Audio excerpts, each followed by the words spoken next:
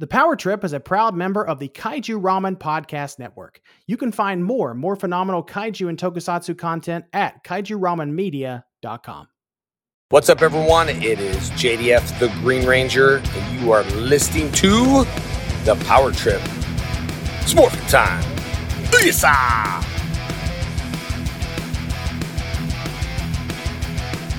Hello, listeners with attitude. I'm Michael. And I'm Nathan. And we're continuing our journey through the Power Rangers franchise. And today we're ranking the Neo-Saban and Beyond era of Power Rangers.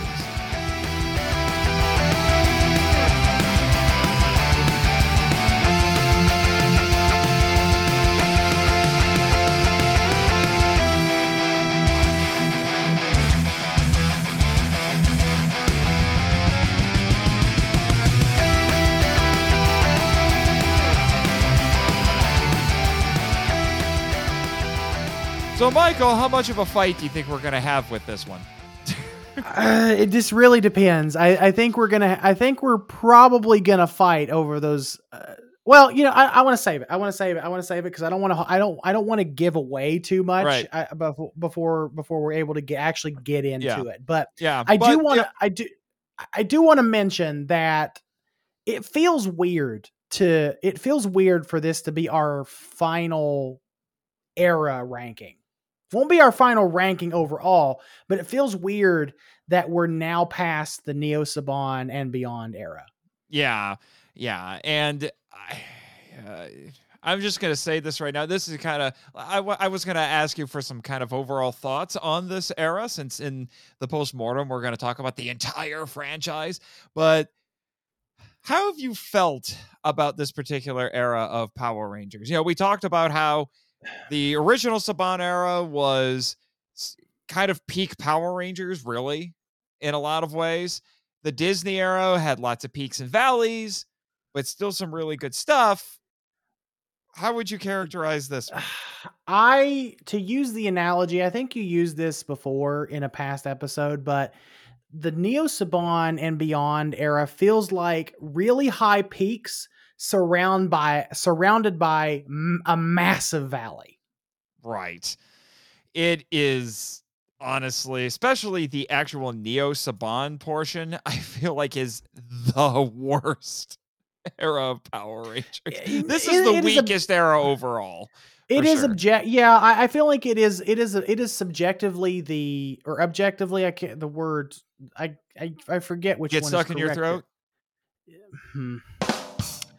I forget, but anyway, I feel like this series is probably it is the weakest of the three eras of Power Rangers that we have. Now, the benefit that this particular era, especially the Neo-Saban era, was so short, and the transition from Saban, away from Saban again, and into on into Hasbro was a little bit smooth. Well, actually, it was a lot smoother than it was from the original Saban era and into Wild Force, or even from RPM into Samurai.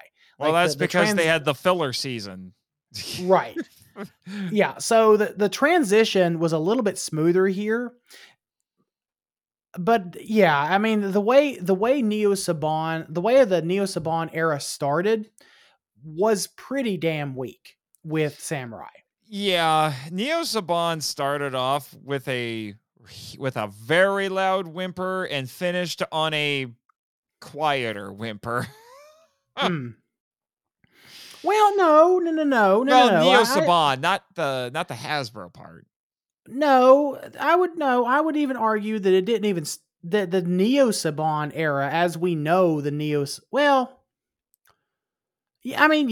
okay. So I'm thinking of something. I'm thinking of something totally different. I'm sorry. Right. That's fine. Okay. I'm blocking Ninja Steel out of my mind for some odd reason, as most people do, unless you're Simon Bennett, apparently. Honestly, I forgot Ninja Steel even existed. I thought we were going straight from Dino Charge into Beast Morphers. I almost wish we could.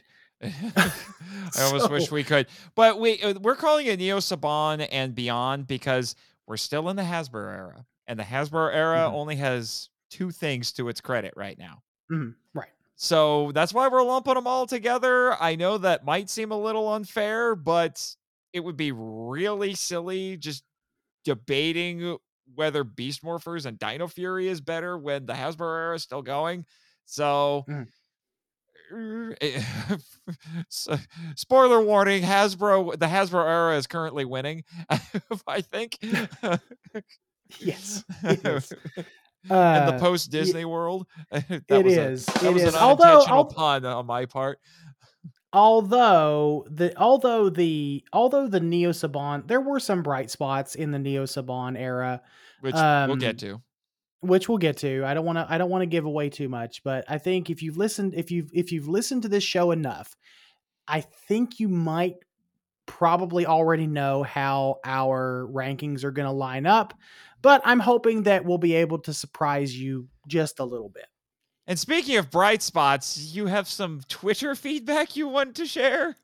Yes, normally this is the part of the show where we would read off listener feedback via iTunes, or not iTunes. That makes me sound old. Apple Podcasts. Via Apple Podcasts, or an email or something from our Power Rangers Legacy Facebook group. But today I'm going to read off a Twitter exchange that we got from I did while you weren't looking. I believe this is from earlier today, if I'm not mistaken, while I was out busy, while I was out and about minding my own business. Were you taking care of business? It is from a listener whose username is Vulpo, and that's VULPO, Vulpocalypse. Okay. I mean, I have to credit this person for being clever, or at least trying to be clever. Thank you for listening. I'm not trying to make fun of your name. I just think the name is a little odd. May not get to this for a while. Yeah, they may not get to it either. They may not get to it for a little while. But anyway, the tweet reads like the this. Twit? What? Don't insult the tweet. I said tweet, sir. I said tweet. If I said twit, I'm sorry, but I said tweet. See, you done screwed me up. The tweet reads like this: listening to the Power Trip has been a trip down memory lane. Thanks for making a solid podcast and doing some justice without wearing rose-colored glasses either. So that's where the Twitter exchange ends, and we're not going any further than that. I know it doesn't, but so. All right, fine. Yeah, we don't need to share the rest. It's fine. Fine. No, fine. So the Twitter exchange goes on like this. You obviously reply because I'm busy being an adult. Well, unless you're Michael, ha ha ha, Nathan, and then Volpro replies, ironic coming from just finishing In Space. Who's a little biased on that one? They ask. And then you, of course, reply, that's objectively good, unlike Turbo, but yes, blue wigs and black leather for the win.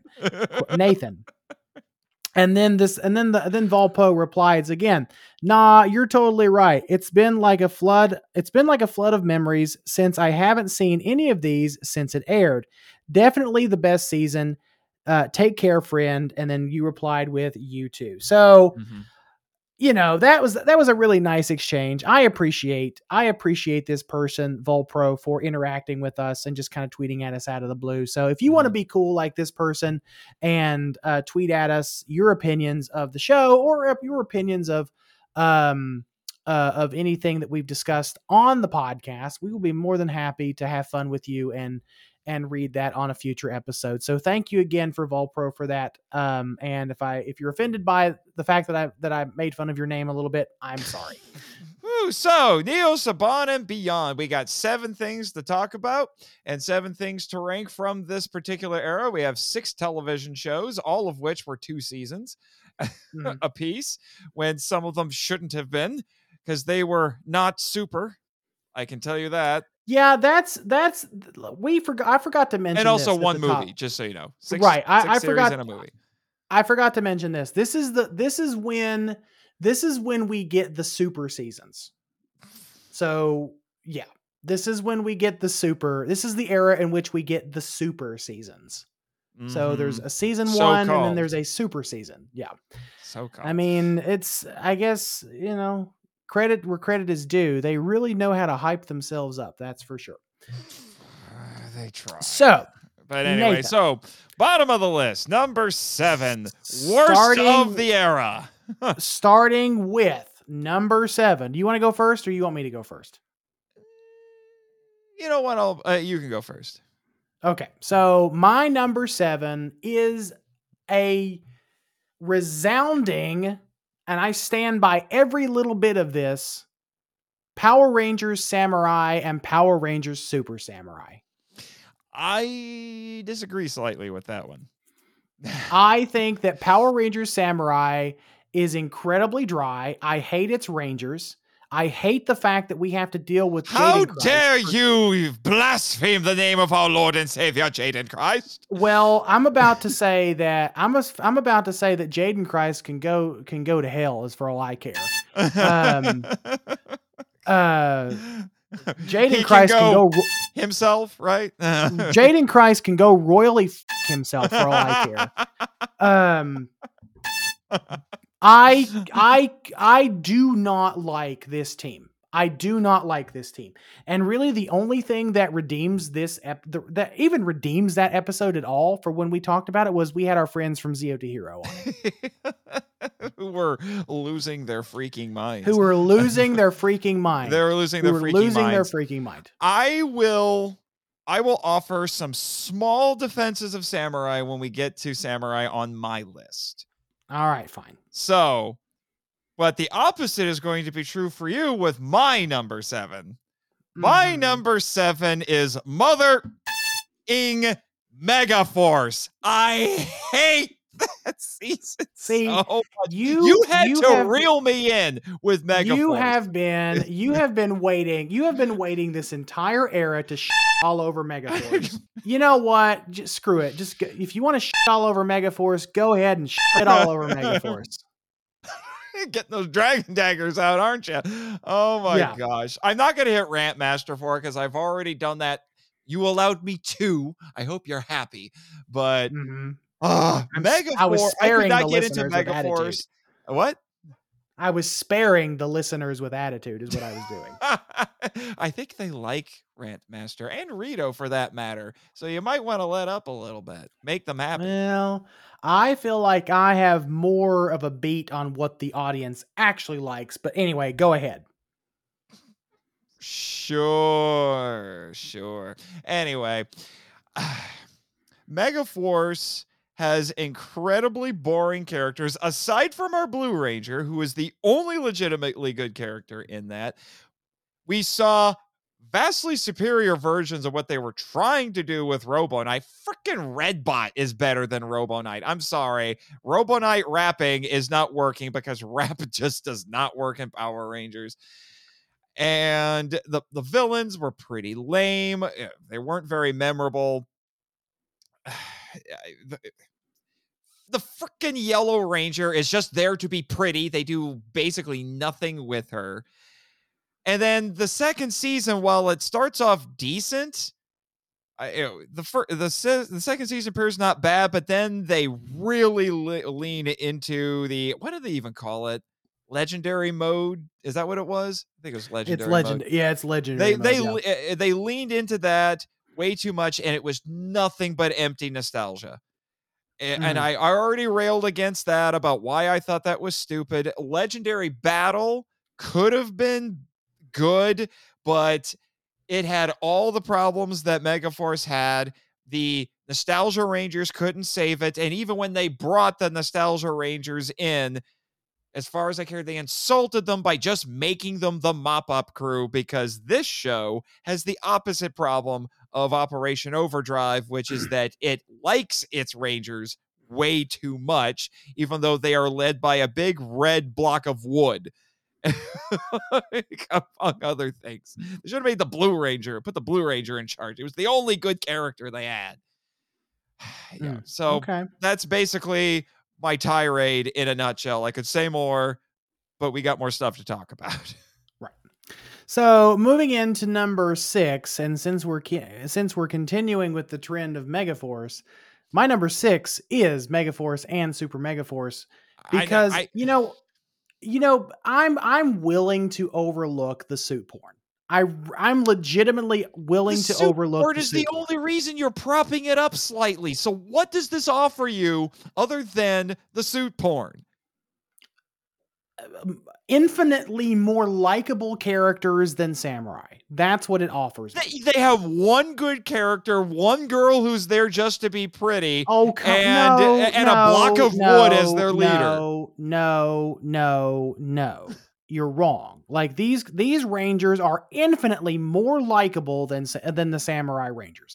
I got sick and tired of seeing Jaden freaking Christ every single freaking episode be Jaden freaking Christ. Everyone worshipped at his feet because he's some savior. Like, I got tired of that crap. Like, for Megaforce, yeah, it was a return to form. It was Power Rangers Power Rangers paint by numbers.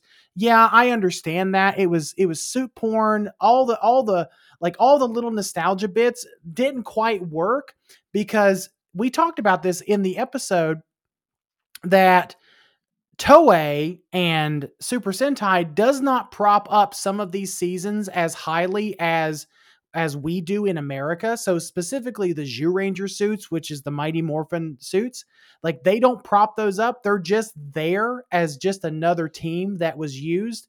But come on, man. Like, you have to agree that you have to concede a little bit that the Megaforce Rangers had infinitely more personality than the Samurai Rangers. Because of one character.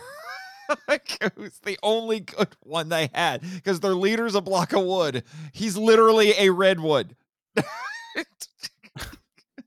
That is what he is. And then one girl was just there to be pretty. At least the Pink Ranger actually had some story. Wasn't a great story, but she had story. You talking about the Disney princess? You talking about the Disney princess? Yes, the Disney princess. At least she got to do things. I can't even remember the character's name. I remember the actress's name now, but Sarah Hansen. She literally does nothing. She gets no focus episodes. You know whatsoever. What? Screw it. I'm gonna give Megaforce the edge because of the freaking Zord. The Zord adjusts its cap. It adjusts its pirate cap. Okay, at least admittedly, that was amusing. But it was amusing to watch. I just like the designs. But they also were trying to adapt 2 Sentais. That was just made it awkward. Angel and themed, it made it weird. Come on, Gosei, really? And pirate themed, really? I will concede. Gosei is the worst mentor in the franchise. I will concede. I will concede that Gosei is one of the worst, if not the worst mentor of the franchise. I think that probably.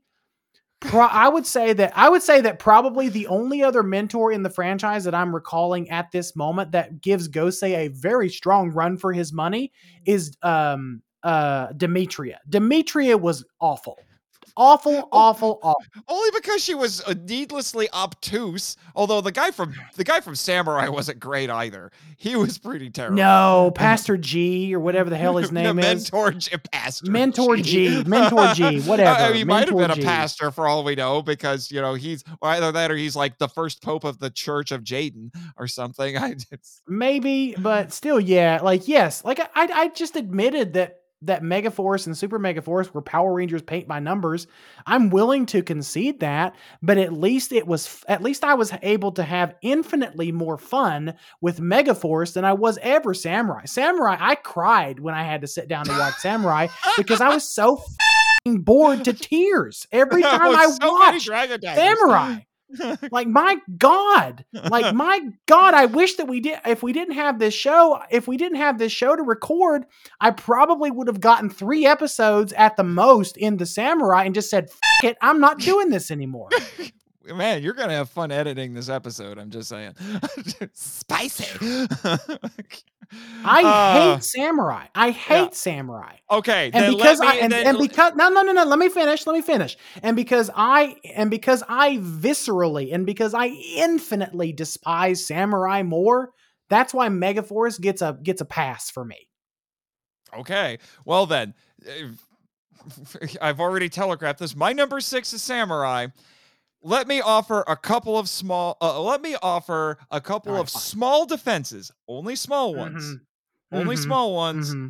And I will preface this by saying Samurai, even though I am letting it be one notch higher than Megaforce, Samurai still holds the dishonor of having the 2 worst episodes of anything in this franchise. That pilot was one of the worst, is worse than anything else I've seen in this franchise. It was so bad. It was it's so worse than the bad they Turbo didn't even movie. show it. It's worse than It the was Turbo so movie. bad they didn't even show it, Nathan. Yeah, They I didn't know. even show it. It The was only way you can watch that first 2 episodes is on the fucking DVD and on YouTube, but and on YouTube, whatever. Yeah, and on YouTube. So yes, the absolute worst pieces of the franchise ever. All right, I conceded worse than the Turbo movie, and I don't like the Turbo movie, but I know. yeah. So all of that to say, yes, it starts off absolutely awful. However, by the time we get to the end of the show, and well, actually relatively quickly after that, it starts to get better. Not a whole lot better, but it gets better. And I think there were points where it might have been able to claw its way for at least a hot minute at points into average territory. It didn't necessarily stay there for very long, but it managed to get there. And then when you compare the first 2 episodes of Samurai to the last couple episodes of Samurai, there's marked improvement. It's still making a lot of mistakes, but there's marked improvement given how it started. So I give it some credit for that. Also, I will make the argument that that Samurai at least has 2 interesting villains, unlike Megaforce, where all of them are incompetent or weird when they could have been cool. Look at you, Emperor Mavro. I'm so powerful, I will beat you while sitting down. And then he does that for 10 seconds and then gets up. Come on. You could have been awesome. I will concede that Decker and Dayu are really solid characters within a really shitty season. Yeah, their story is actually interesting. They have a wonderfully tragic backstory. They're infinitely better than the drunk idiot they're working for, Mr. Xander, who does lots of nothing. Xandrid. Xandrid. Yeah, Xander, who does a lot. He's so forgettable. I couldn't even get his name right. Who does lots of nothing. Villain, yeah, who does lots of nothing, and not in the way like a Lord Zed or a Rita would do nothing because they're still being proactive. They're the ones who are like, here's my plan, here's the monster, go do my bidding. They're still getting involved. They're still proactive in some case, in some way, shape, or form. This guy is literally sitting on his butt and just hoping that his minions figure something out until the last couple of episodes. But we're supposed to believe he is this incredible threat. I'm not buying it. So, but because they had an interesting backstory, and like I said, this tragic love story, I was sympathizing with them. There are some scenes toward the end of Samurai where I felt like they really handled that story very well. But what made it frustrating is I wish that the entire show could have been like that. If the whole show had been that good, we wouldn't be trashing Samurai right now. But so I will prop it up for those 2 reasons. Otherwise, I totally agree with you. All right, fine. All right. But can you at least concede that Megaforce and Samurai are pretty damn terrible? Oh, they're both terrible. They are both terrible. All right, fine. All right. We can agree. We can definitely agree on that. And speaking of terrible, we're gonna. I imagine we're gonna land. We're gonna land here together. We're gonna have the same one. So, is it safe to say that both of our number 5 is Power Rangers Ninja Steel and Super Ninja Steel? Yep. That's what I thought. Okay. For Here, reasons that we won't go into here, because if you go back and listen to that episode, we are still the reigning, defending tag team champions of the world. champions. Ugh, that was very, very cathartic and kind of Oh, it therapeutic. was. We've But actually gotten messages since then telling us how cathartic that whole sequence and that whole like rant, because that was indeed a rant. that That was was one of the rare moments where Rantmaster and Blue Streak Ranger were joining forces, sir. yes. Yes. Because we both hated those two idiots so much. Mhm. Oh, So we did. much. But because this is, we said it in that episode, the entire season is brought down by them.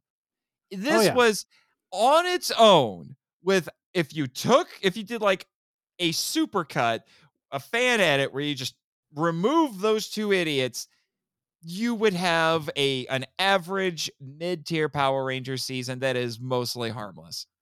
Mhm.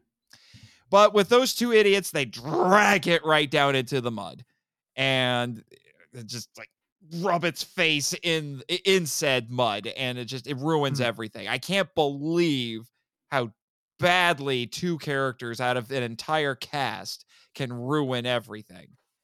Mhm. And it was all because of Nickelodeon mandates and just all kinds of stupidity. And it's just, if you want to know how Bulk and Skull can go horribly wrong, you watch those guys. Otherwise, like I said, everything else was perfectly serviceable. There were a few good episodes. The characters were halfway decent. Admittedly, Redbot was incredibly endearing. Redbot was great. Mick was great. Mick was great. Yeah. The anniversary episode has now been elevated due to unfortunate circumstances, and even I, who said on the record I would never return to Ninja Steel, returned to it for Dimensions in Danger, because it is now the last performance of Jason David Frank as Tommy Oliver. I can't believe this show is now being elevated. At least that one episode is being elevated due to tragic circumstances. But there you go. There you go. I mean, it's a shame, because I agree that outside of Victor and Monty, Ninja Steel is a perfectly serviceable season of Power Rangers. There's nothing really all that special there outside of Mick and a few of the other characters. Like, there's really not a ton of like things that make it like really special. But yeah, you're right. It does get elevated more, considering it is now the final on-screen performance of barring of course Legends of the White Dragon, the final performance within Power Rangers, right? For Jason David Frank, who tragically passed away just a few weeks ago. But yeah, so Ninja Steel will automatically be a little bit more elevated for those reasons. But objectively speaking, it's not a great season. It's mid-tier at best. It was at least epic. I would say it was not epic. It wanted to think it was epic, but it was not indeed. It was indeed not epic.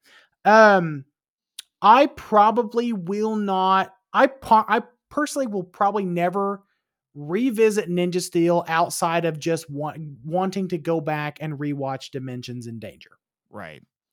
It's just, so yeah, it's slightly higher than where it doesn't move up in the list, but it's slightly higher for all the wrong reasons, unfortunately. Right.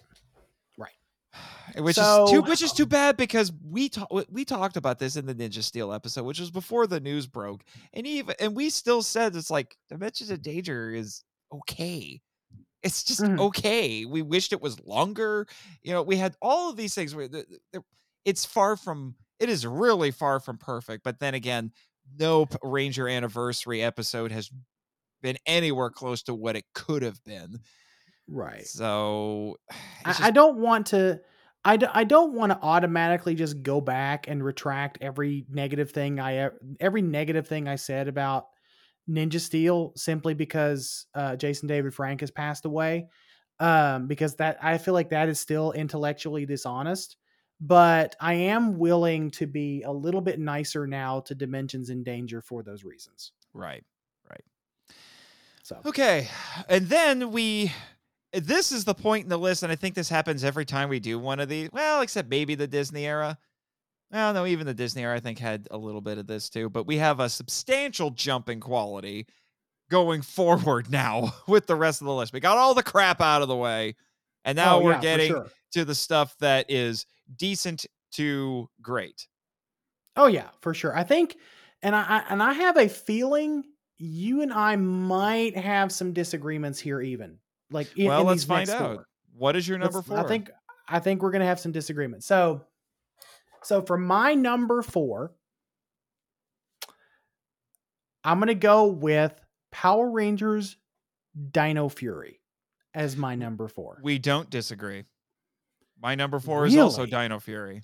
Really? Uh-huh. I'm actually a little bit I'm legitimately surprised that your number 4 is Power Rangers Dino Fury. I'm a little And surprised your number four is Dino Fury. I would have and figured you I would have propped Dino Fury up for the nostalgia bits that were in it, which were effectively used, I will say, but which is kind of the unfortunate thing. Some of the best episodes of Dino Fury are not about itself; they're about the nostalgia bits.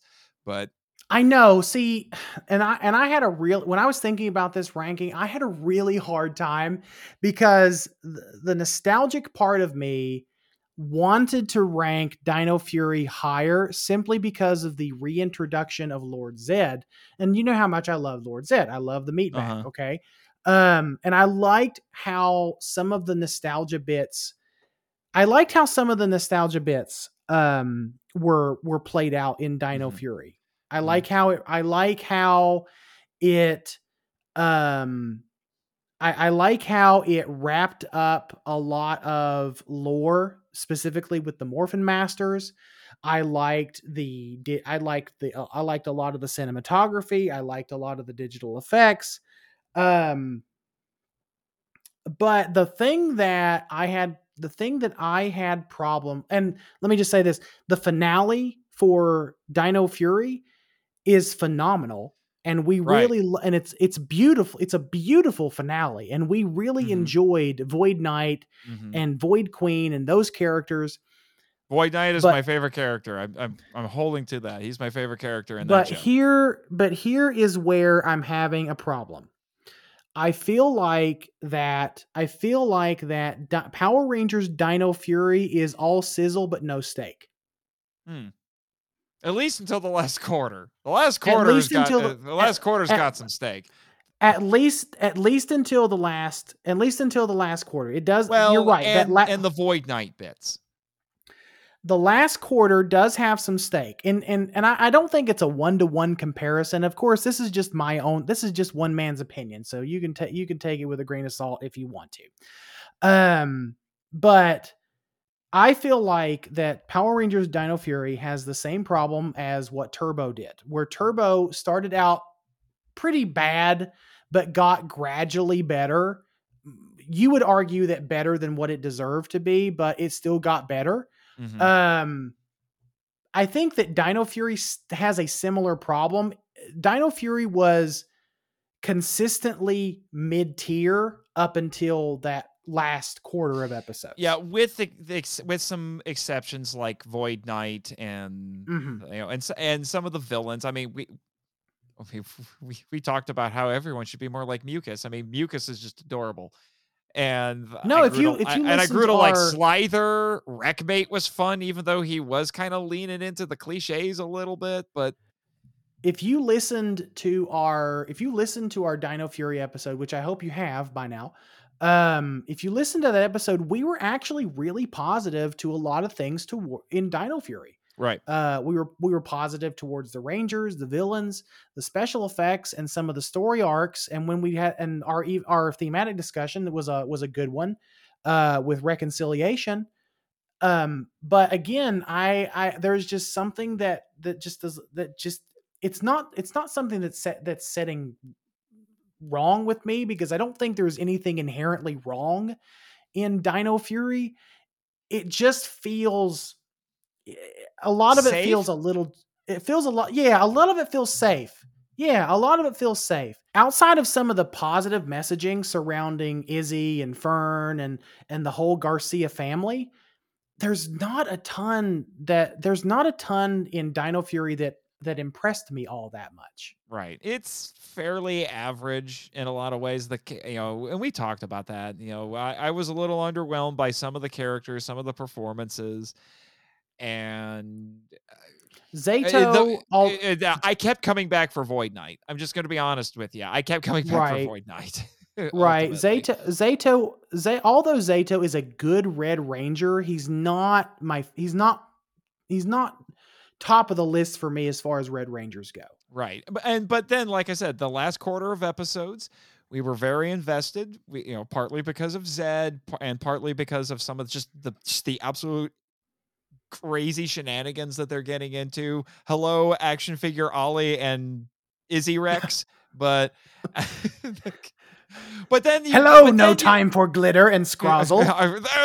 there's no time for glitter. Anyway, Yes. there's some good lines and such in there. I was writing out a lot of lines from people, in that show, but but then I felt like the plot twist in the last couple of episodes were not necessarily bad in and of themselves, but I felt like they weren't implemented as well as they should have been.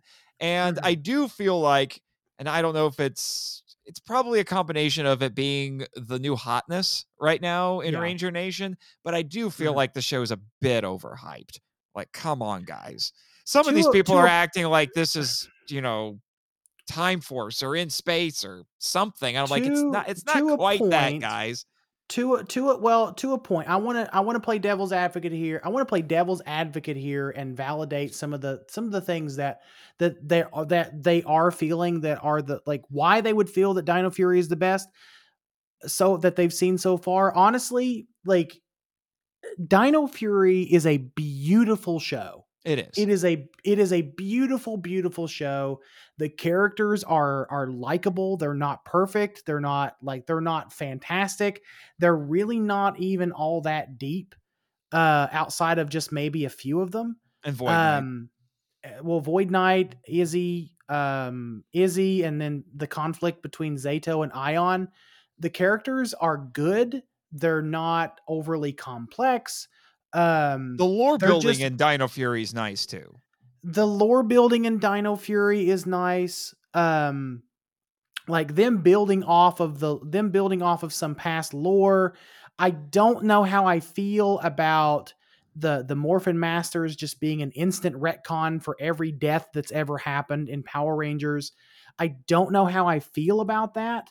It feels, I think we talked about in the Dino Fury episode how that kind of feels a little cheap, but at the same time, it at least gives closure to a lot of questions that probably fans had.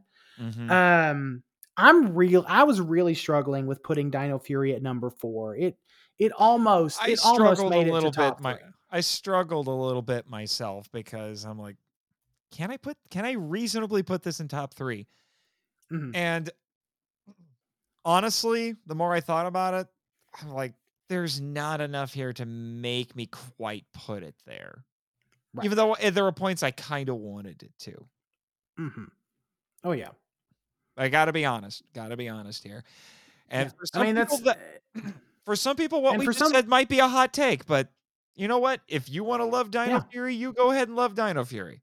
And that's totally fine. If you love Dino Fury, then by all means, love Dino Fury. I would never, ever tell you that you're wrong for loving Dino Fury, but I have to question, is it because it's new? Is it because it's the new hotness, or is it because it's just that good? I want to believe that it's just that good. It's just, for me personally, like comparing Dino Fury to everything that we've watched so far, I just feel like there are better seasons than Dino Fury. Right. And I will say this, Michael, I'm actually a little proud of you not propping it up more just because Zed is in it. I mean, it's the same thing. I could have propped up Megaforce a little bit more because my girl Corone's in it, but I couldn't do that. Yeah, to be honest with you, I almost did, but I feel like I just couldn't get there. Honestly, ultimately, I just couldn't get there. Right. Right. So, Anyway, all now right. we're getting So, into top 3 territory. top three. I'm going to wager that we're going to agree on our number 3, which should hopefully make the discussion of 1 and 2 interesting because I'm struggling. I might I'm s- I may end up changing it as we're talking. I struggled with all three of these for various reasons. So you and I are probably going to agree that, at least I'm going to assume that we're going to agree Well, let's find out that what's your number 3. the number 3 spot belongs to Power Rangers Dino Charge. Yep, we are in Okay. agreement. Dino Power Rangers Charge. Dino Charge and Super Dino Charge specifically. Yeah. There is a lot to love about Power Rangers Dino Charge and Super Dino Charge. Now, it is a huge cast. What Dino Fury has going for it is it's a little bit of a smaller cast, and so they're able to give a lot more focus to certain characters.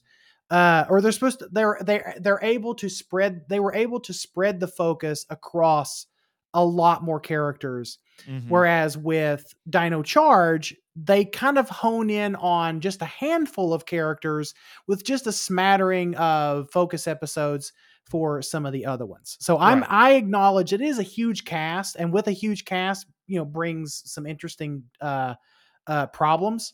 Mhm. But here's the thing about Dino Charge.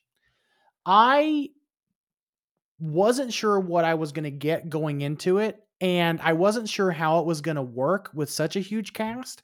And to me, it absolutely did. Mhm. I thought from start to finish, well, from start to everything but the last 10 seconds, More like last was 10 minutes, but okay. last 10 minutes, whatever, who's counting at this point? I Um, am. everything up through maybe the last 10 minutes was consistently great, or Mhm. was consistently really solid, with Mhm. some obvious exceptions. I will say that Heckle and Snide are not my favorite villains for Yeah, this they're a for Power. downgrade, but in the second season, although but which is frustrating because when Heckle shows up at toward the end of the first season, he seemed genuinely scary. Mhm. Oh Like you yeah, do not mess with this guy. They hyped him to the point where, like I said, I thought he was going to right. be like Q from Star Trek or Mister Mixia from DC Mhm. Comics, where it's like you don't screw with this guy. And one of the reasons why I'm really kind of high up on Dino Charge is I, I do I do kind of weigh the thematic discussion into some of these rankings. I've done that since our first ranking episode way back earlier this year. So we did have a really good discussion with our friend Alex on selflessness, specifically selflessness versus selfishness, Hmm. and it plays into a lot of the different character dynamics within Dino Charge. Um, and I genuinely enjoyed this cast um more so than I enjoyed the cast in Dino Fury, because you Right. are getting literally a wide spectrum of different people, like different walks of life, different personalities, different ethnicities, different uh uh what is it, time period, well, different time Time periods. periods. Yeah. Yeah, so you're getting such a wide range of different people within Dino Charge, and honestly, it should not have worked this well, but it did. And Yeah. that's one of the reasons why I'm willing to prop up Dino Charge just a little higher than Dino Fury. Right. For me, the reason why I'm ranking Dino Charge higher than Dino Fury, there can be arguments, even though arguments can be made as to why Dino Fury is technically better. Mhm. For instance, the The finale. voids, the voids. Mhm. Well, the finale is one. The voids, as we say, there are much more dynamic characters in terms of the villains compared to Sledge and his crew, or definitely Heckle and Snide ultimately. Although Poisandra is indeed queen, according to our friend Jamie. According to our friend Jamie, we get it.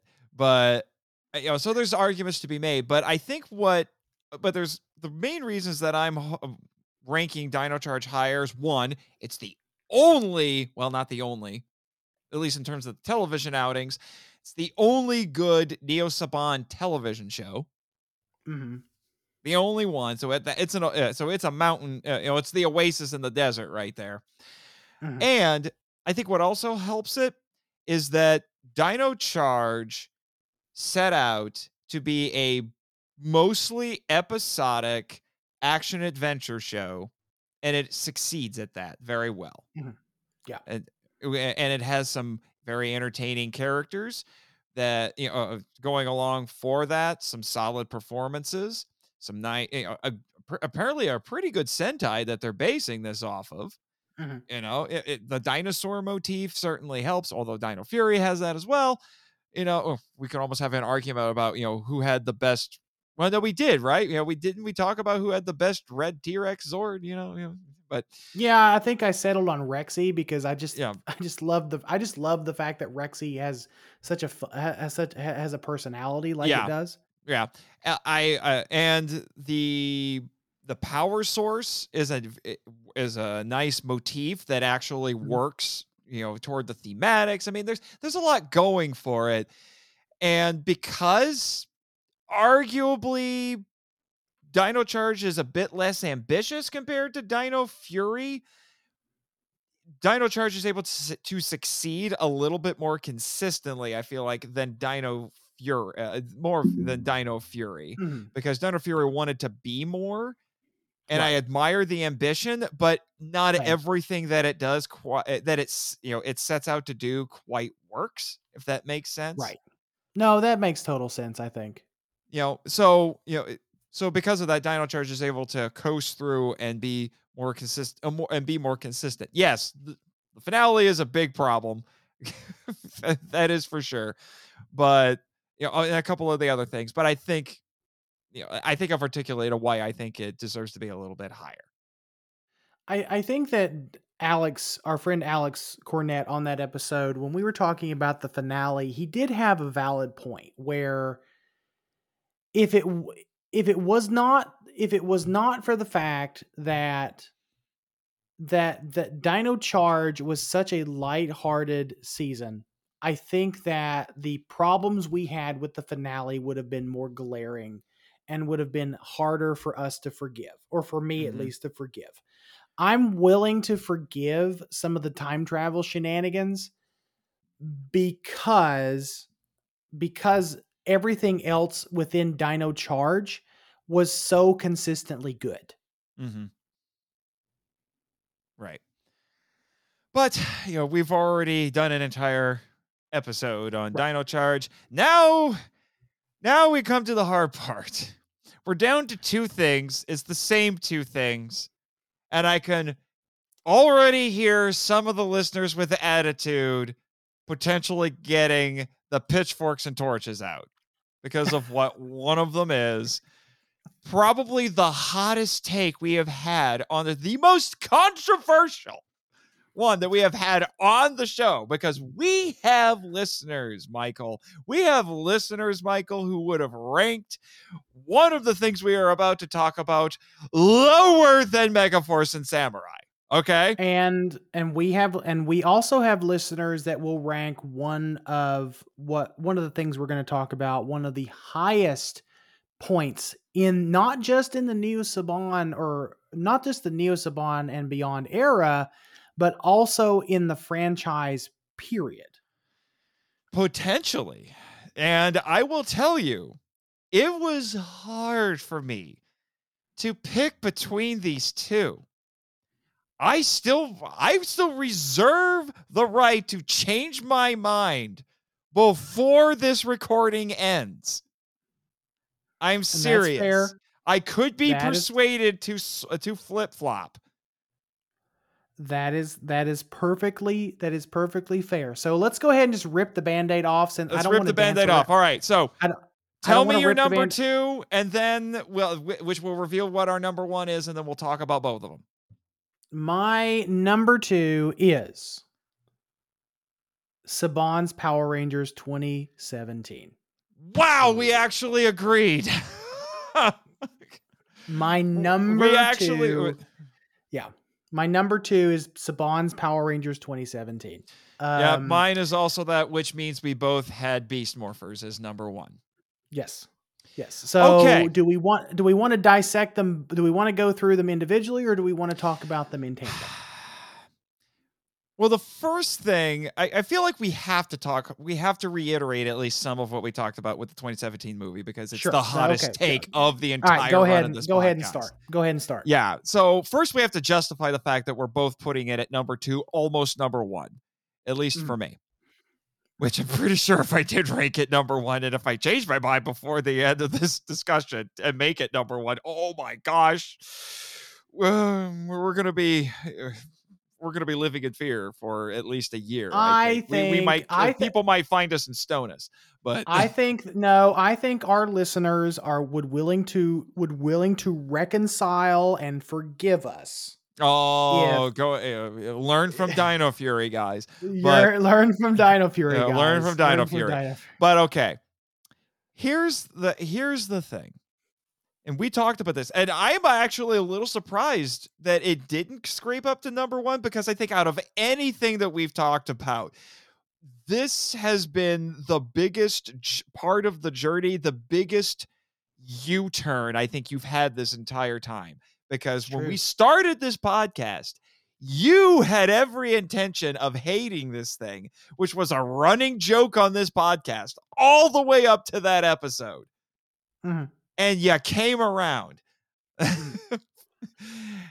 So I would say that for you, this has probably been the biggest change for you personally.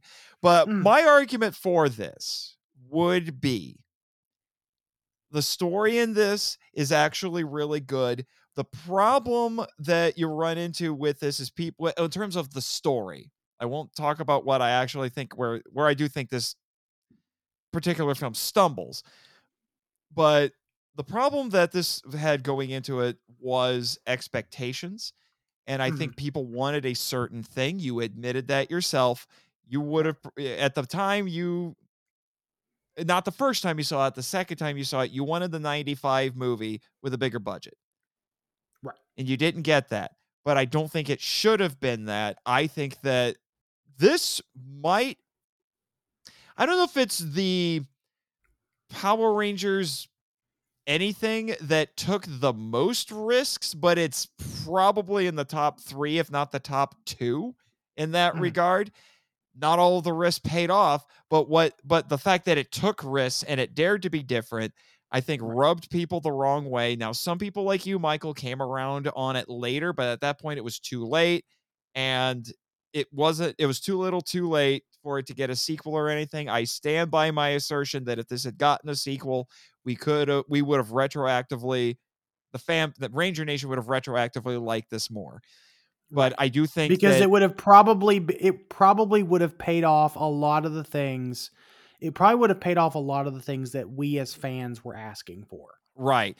Now, so I will say that while I think what holds this back part of what holds this back is the aesthetics, but even though we can debate whether or not it got the aesthetics of Power Rangers right, I think it got the heart and soul of Power Rangers right. And I know some people vehemently hate some of the takes on the characters in this. And I will admit, some of the things they did with this, that was part of the risk of what they were doing. And sometimes it can be a little hard to swallow. I understand I should say, I understand why it would be hard for some people to swallow. But again, I think it understands the heart of everything. This is supposed to be 5 teenagers with attitude who are far from perfect, who are coming together. If you want to complain about it being like the Breakfast Club, I hate to tell you this, but Power Rangers has been copying things that were popular for a really long time. You could even still say that about Zhu Ranger and Mighty Morphin because Jurassic Park was a thing. So or just dinosaurs in general, really, even right before Jurassic Park, but because it was technically a little before Jurassic Park. In space is a lot like Star Trek. Lost Galaxy is a lot like Star Trek. There's a lot of things you can point to. Okay, so that I mean, that Mystic argument doesn't Force really, and Harry huh? Potter. Mystic Mystic Force and Force and Harry Harry Potter. Potter, yeah. So that doesn't really hold water for me. Right. And I honestly, I would say, yeah, if you want to do something like that, the Breakfast Club is a great model to go off of. But so I think it really got the heart of everything right. And it was saying, like, you know what, let's do Power Rangers, but make it a bit more grounded. Let's not make them perfect teenagers. Let's make them like real people, and Right. it's just With real and problems, the real real like problems, yeah. real problems who I will say who have made very real mistakes. Right. And for me watching it again, the progression of the story, yeah, okay. We don't get a morph until an hour in. They don't become the Power Rangers till an hour and a half in, but then it's balls to the wall crazy after that. Right. The pacing didn't bother me. It all felt very earned. And like I said, if this got a sequel, we would have had, they morph, like they have a morph fight right at the beginning, or they would have morphed 20 minutes in, or whatever. We would have looked back on this first one and been like, you know what, that is a great start to to a 3-movie journey or something like that.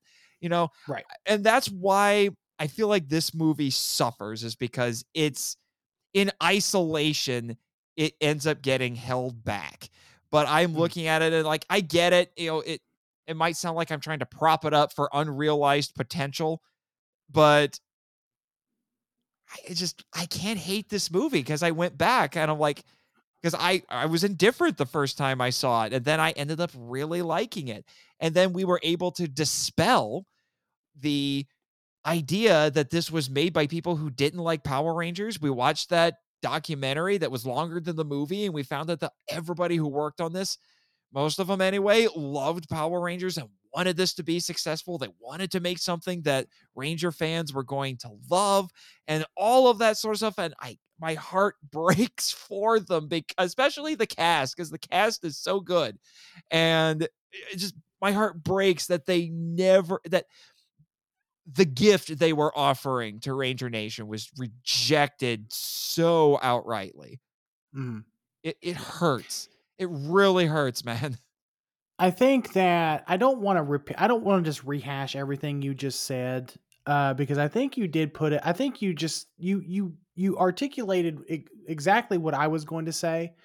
I will piggyback off. I will piggyback off of one thing and just kind of put it more succinctly, where you were talking about the heart behind the movie. I think that, and I'm pretty sure that I said this on the podcast. If I didn't, I'll just go ahead and say it here. I think the 2017 movie, it may not get a lot of the appearances right, like you said. It may not get the appearance of the thing all correct, but it definitely gets the essence of the thing correct. Right. Because And honestly, that's far more important to me. Because at its core, Power Rangers has always been about a group of diverse teenagers coming together to overcome what seemed to be insurmountable odds. And that thematic discussion that we got to have with our friend Jack from the Drift Space was one of my favorite thematic discussions that we've had on this podcast, because we talked about love, and we talked about as corny and as cliche as it sounds, that we talked about love. Yeah, we talked about the power of love, and we talked about what it would look like when 5 ordinary teenagers come together to do something extraordinary, because they realized that they had to put aside all the pettiness, all the high school drama, all the that they did as individuals, They had to put all of that aside and come together as one team, as one beating heart to save the world. And that's really what the essence of Power Rangers has always been, right? That's Mm-hmm. what the essence of this entire journey that we've seen for the past almost 1,000 episodes of this what has been written off as this silly little kid show that was based off of a show from Japan. That is what the essence of this franchise has been since its inception, was a bunch of ordinary teenagers. Sometimes they're friends, sometimes they're not friends, coming together for an extraordinary cause. And I cannot fault the 2017 movie for that. The reason why it's number 2 for me is because of sort of the spiritual journey that I had to go on. The spiritual quest. I'm trying pilgrimage. Maybe pilgrimage is Pilgrimage, the right yeah. Pilgrimage, I think, is pil- what you're looking for. Yeah. pilgrimage. I had to go on a pilgrimage to finally get around to where I'm at with it. And I had to reconcile some of my pettiness towards the 2017 movie. I was indifferent. I'll just kind of repeat it, just reiterate slightly here. I was indifferent towards it when I didn't watch it in theaters. I was part of the problem. I'll admit it. I didn't watch it in theaters. I rented it on Redbox. Blu-ray, on Redbox. I rented it on Redbox. I rented it from Redbox. I watched it. I was indifferent towards it. I watch it later and had a very visceral reaction for Kaiju Weekly. Yeah, wait, so it's on the record. Your visceral hatred is on the record. It is. If you go, I don't know what episode number it is. I'm sure you can look at it. Go listen to Kaiju Weekly podcast if you want to hear how I felt just last year about the movie. And I hated it because I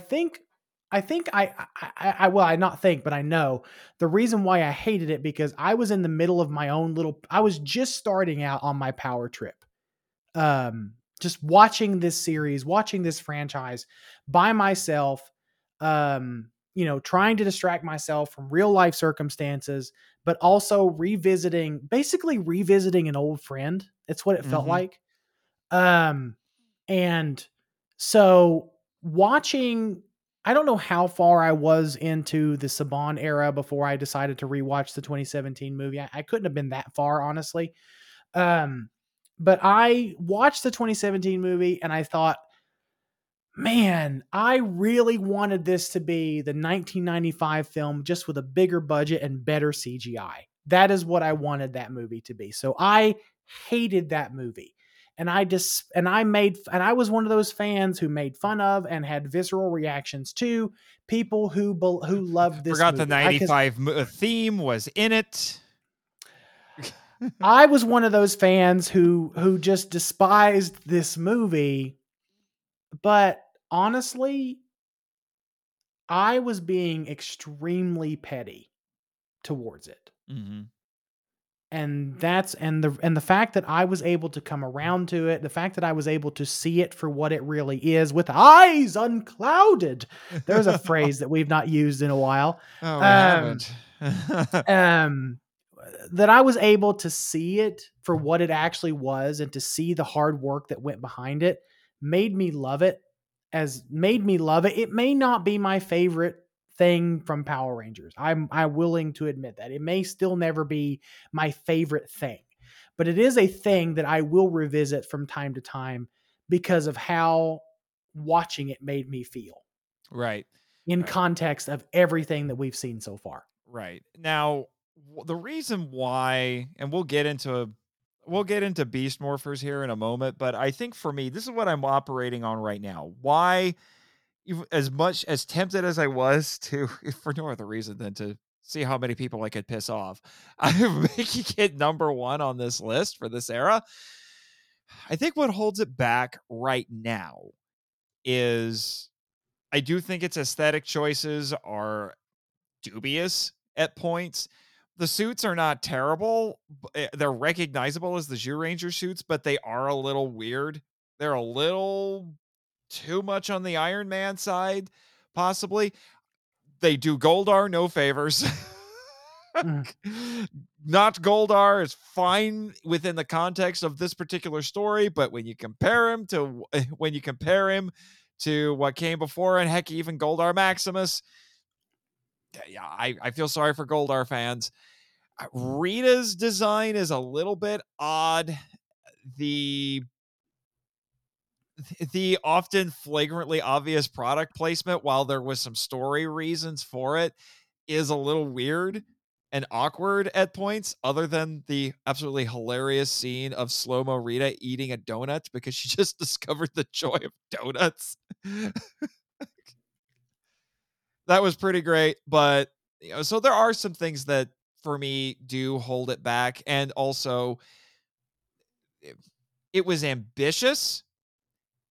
It took risks, but much like with when we were comparing Dino Charge and Dino Fury, the ambition and the risk didn't always pay off. I give it Mhm. credit for doing it, Mhm. but it didn't always pay off.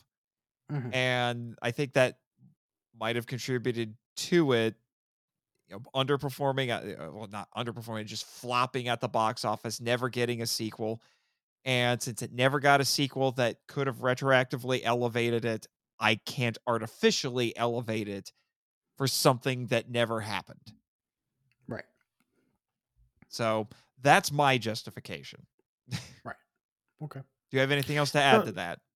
I do not. So Okay. let's move on and talk about our agreed upon number one for the Neo-Saban and Beyond era, and that is Power Rangers Beast Morphers. And Yeah. I honestly believe deservedly so. Right. Now, comparatively, I could make the argument that Beast Morphers doesn't take nearly as many risks as the 2017 movie, but I think that also helps it to succeed a little bit more. I don't even think it takes nearly as many risks as uh Dino Fury. Dino Fury took a few risks. It did, Um but Dino Fury still felt safer by comparison. I don't know. mm, It, Beast Morphers was more for me, was maybe what separates Beast Morphers from Dino Fury is that Beast Morphers just felt more compelling for me personally. I like the setup. I like the setup and the characters more.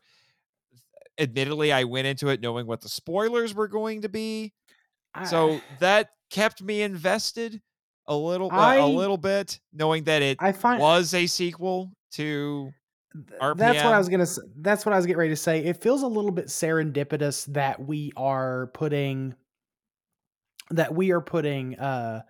Beast Morphers at the top of the list, considering how much we loved RPM. Now, for me, RPM was not my number one. SPD was my number one. RPM was your number one, but it feels still a little bit serendipitous to Right. put Beast Morphers at the top of the list, considering how much we really enjoyed RPM. Right. And the other, some other things thinking back on it is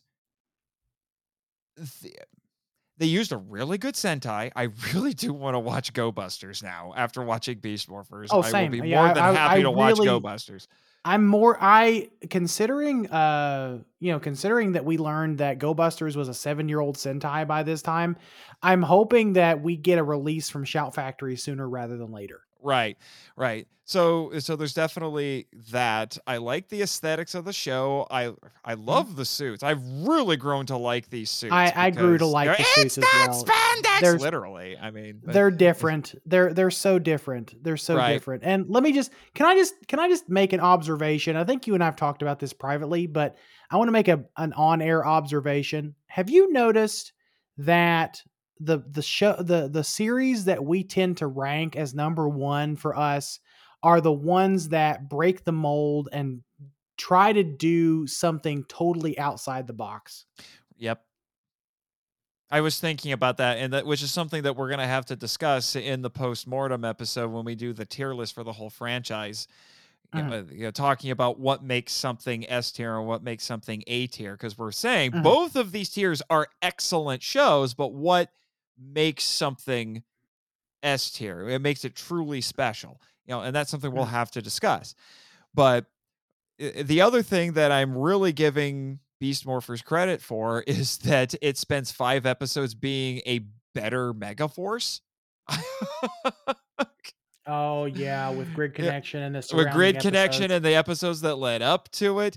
Heck, even include even the fact that they basically canonized an Americanized incarnation of Space Sheriff Gavin with Captain Chaku. I mean, they were doing a lot of things right. Or a lot of the time, we loved Steel. The character, I finally got a Ranger with name affinity. I mean, there was a lot of stuff that was working in its favor. Oh yeah, for Most sure. definitely. Am I going to sit here and tell you it's perfect? No, No. which is the postmortem episode may draw some of that out for sure. When we get to that, because I'm still at the moment, I'm not entirely convinced that it's quite top tier, but there were points where for me it was, but when I look at it as an overall package, I have to reevaluate some things, which is when you listen to our 4.5 hour episode on Beast Morphers, you'll hear some of that. So all of that to say, I won't take away from the fact that at the moment, as of now, this particular era of Power Rangers, for me, it is the best thing that we've gotten. We'll see I what Cosmic personally Fury and we'll see what Cosmic Fury holds. But I personally and I came up with this observation earlier today when I was thinking about this ranking that our thematic discussion for Beast Morphers was what does it mean to be human? mm-hmm.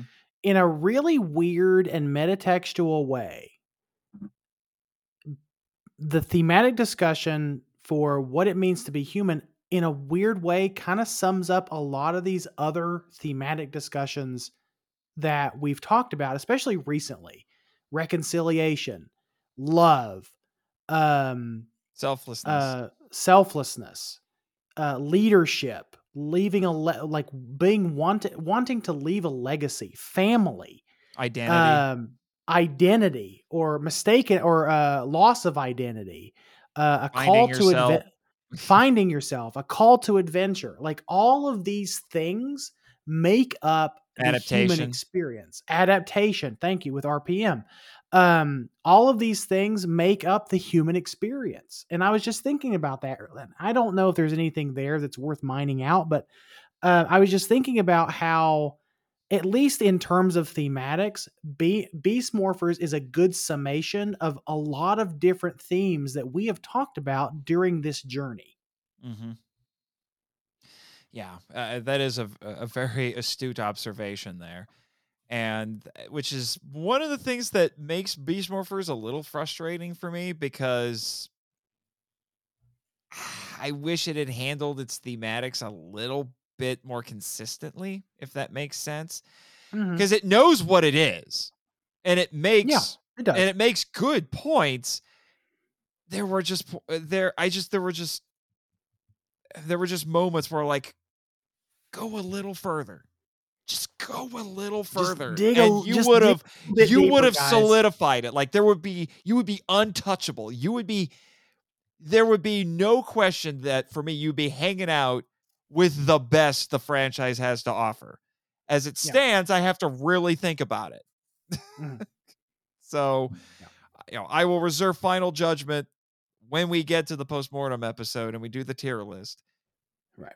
But that's one of the things that did bug me a little bit with Beast Morphers, because I wanted it to just take that one extra little step. And we talked about that. We would have liked the death of Steel to really mean something and really, like, gut punch that audience at the end, Yeah.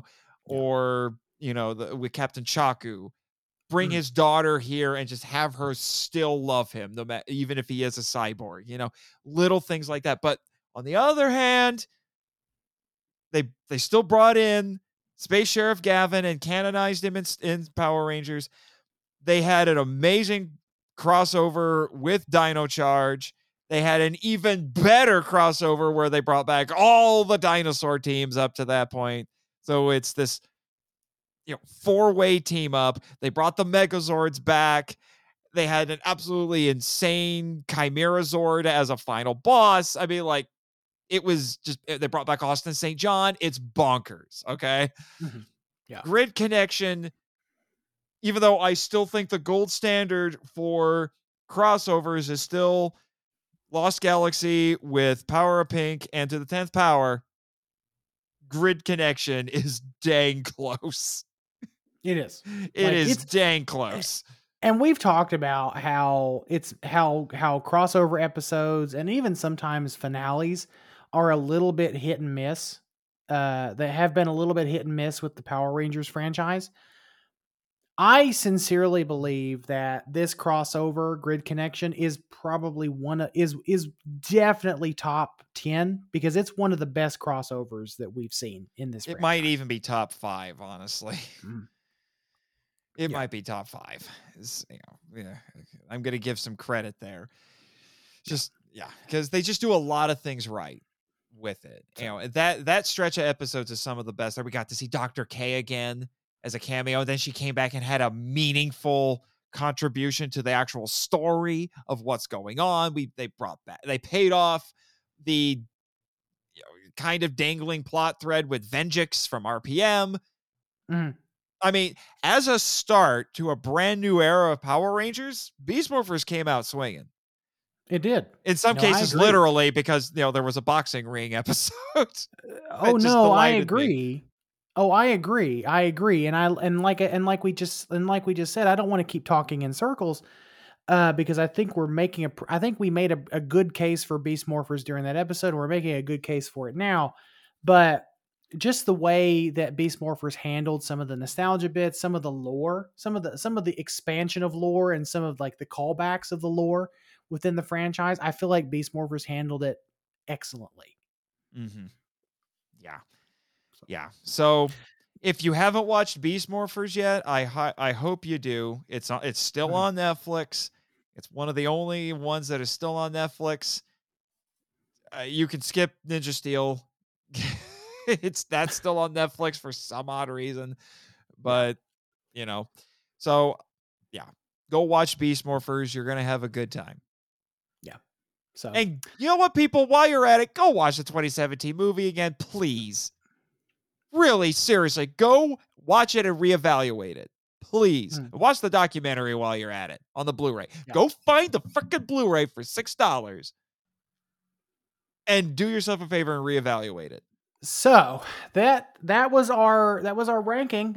So I have to ask, do you agree? Do you disagree? If you want to post your ranking, please, you can tweet at us at the Power Trip Pod, or if you're a part of our Power Rangers Legacy Facebook group, post your rankings there, and we would be happy to read those out or interact with you in some way, shape, or form. But yeah, this has been an interesting era of Power Rangers, and our lists actually kind of lined up a lot more than I expected them to. I think the only place we disagreed was the placement of Megaforce and Samurai on this one.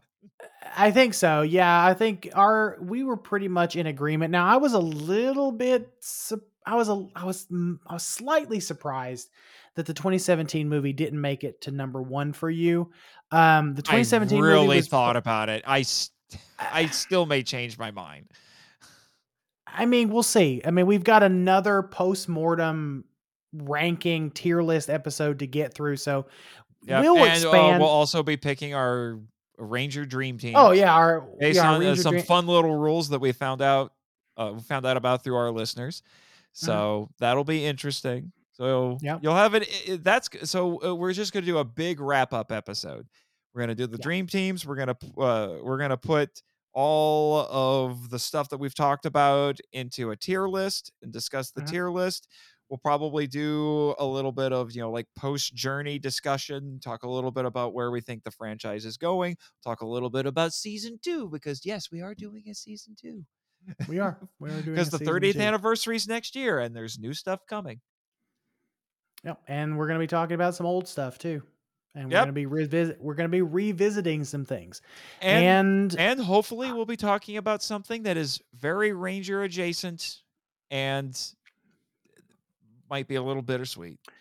And a little bit bittersweet. There will also, I don't want to hype it too much, but we also could possibly have a very special announcement in that episode as well. So please stay tuned for that. So Nate, thank you, sir, for being on this journey with me so far. I know we've got a couple more episodes left to do, but just wanted to go ahead and just say thank you for being on this journey so far. This is the last official ranking episode for this season of the Power Trip, and man, what an interesting journey it has been so far. What a strange trip it's been. What a strange. I was trying not to use the cliche. Damn it. You're welcome. But what a strange trip it has been, my friend. And thank you for being incredibly patient, even through the bad times. Looking at you, Operation Overdrive. I mean, I've discovered things about myself I didn't know because of this podcast. And some of those things you've discovered, I wish I didn't know. So anyway, with that said, what? That I have a snarky bonehead for a roommate? What? Oh, okay. Never mind. I was gonna make a reference to blue wigs and black leather, but okay. I know that's the obvious one, but yeah. Right. That is the obvious one. You're right. And so with that, listeners with attitude, may you remember not only what it means to be a ranger, but what it means to be human. And may you always harness the power of the Super Mega Dino Ninja Fury Force. And may the power protect you. Thank you for listening to The Power Trip, a podcast produced and hosted by Michael Hamilton and Nathan Marchant. If you'd like to send us feedback, email us at powertrippod@gmail.com. Follow us on Twitter, where our handle is @ThePowerTripPod, and join our official Facebook group, Power Rangers Legacy. Subscribe to us on Apple Podcasts, Spotify, YouTube, and other great podcatchers. The podcast logo was designed by Rebecca Hudgens. Follow her on Instagram at super_R_illustrations. Our theme songs are from the album Power of the Grid by Neil Stenson. We also use Galaxy Quest Instrumental by Heaven Wraith from the OC Remix album Jet Force Gemini Mizar Attacks. All film and audio clips belong to their respective copyright holders, and no infringement is intended or implied. The Power Trip has no association with Saban Entertainment or Hasbro. Please rate and review us on Apple Podcasts and or Podchaser to spread the word about the show. And until next time, see ya! This podcast is part of the Kaiju Ramen Podcasting Network and is copyright 2022 Kaiju Ramen Media, LLC.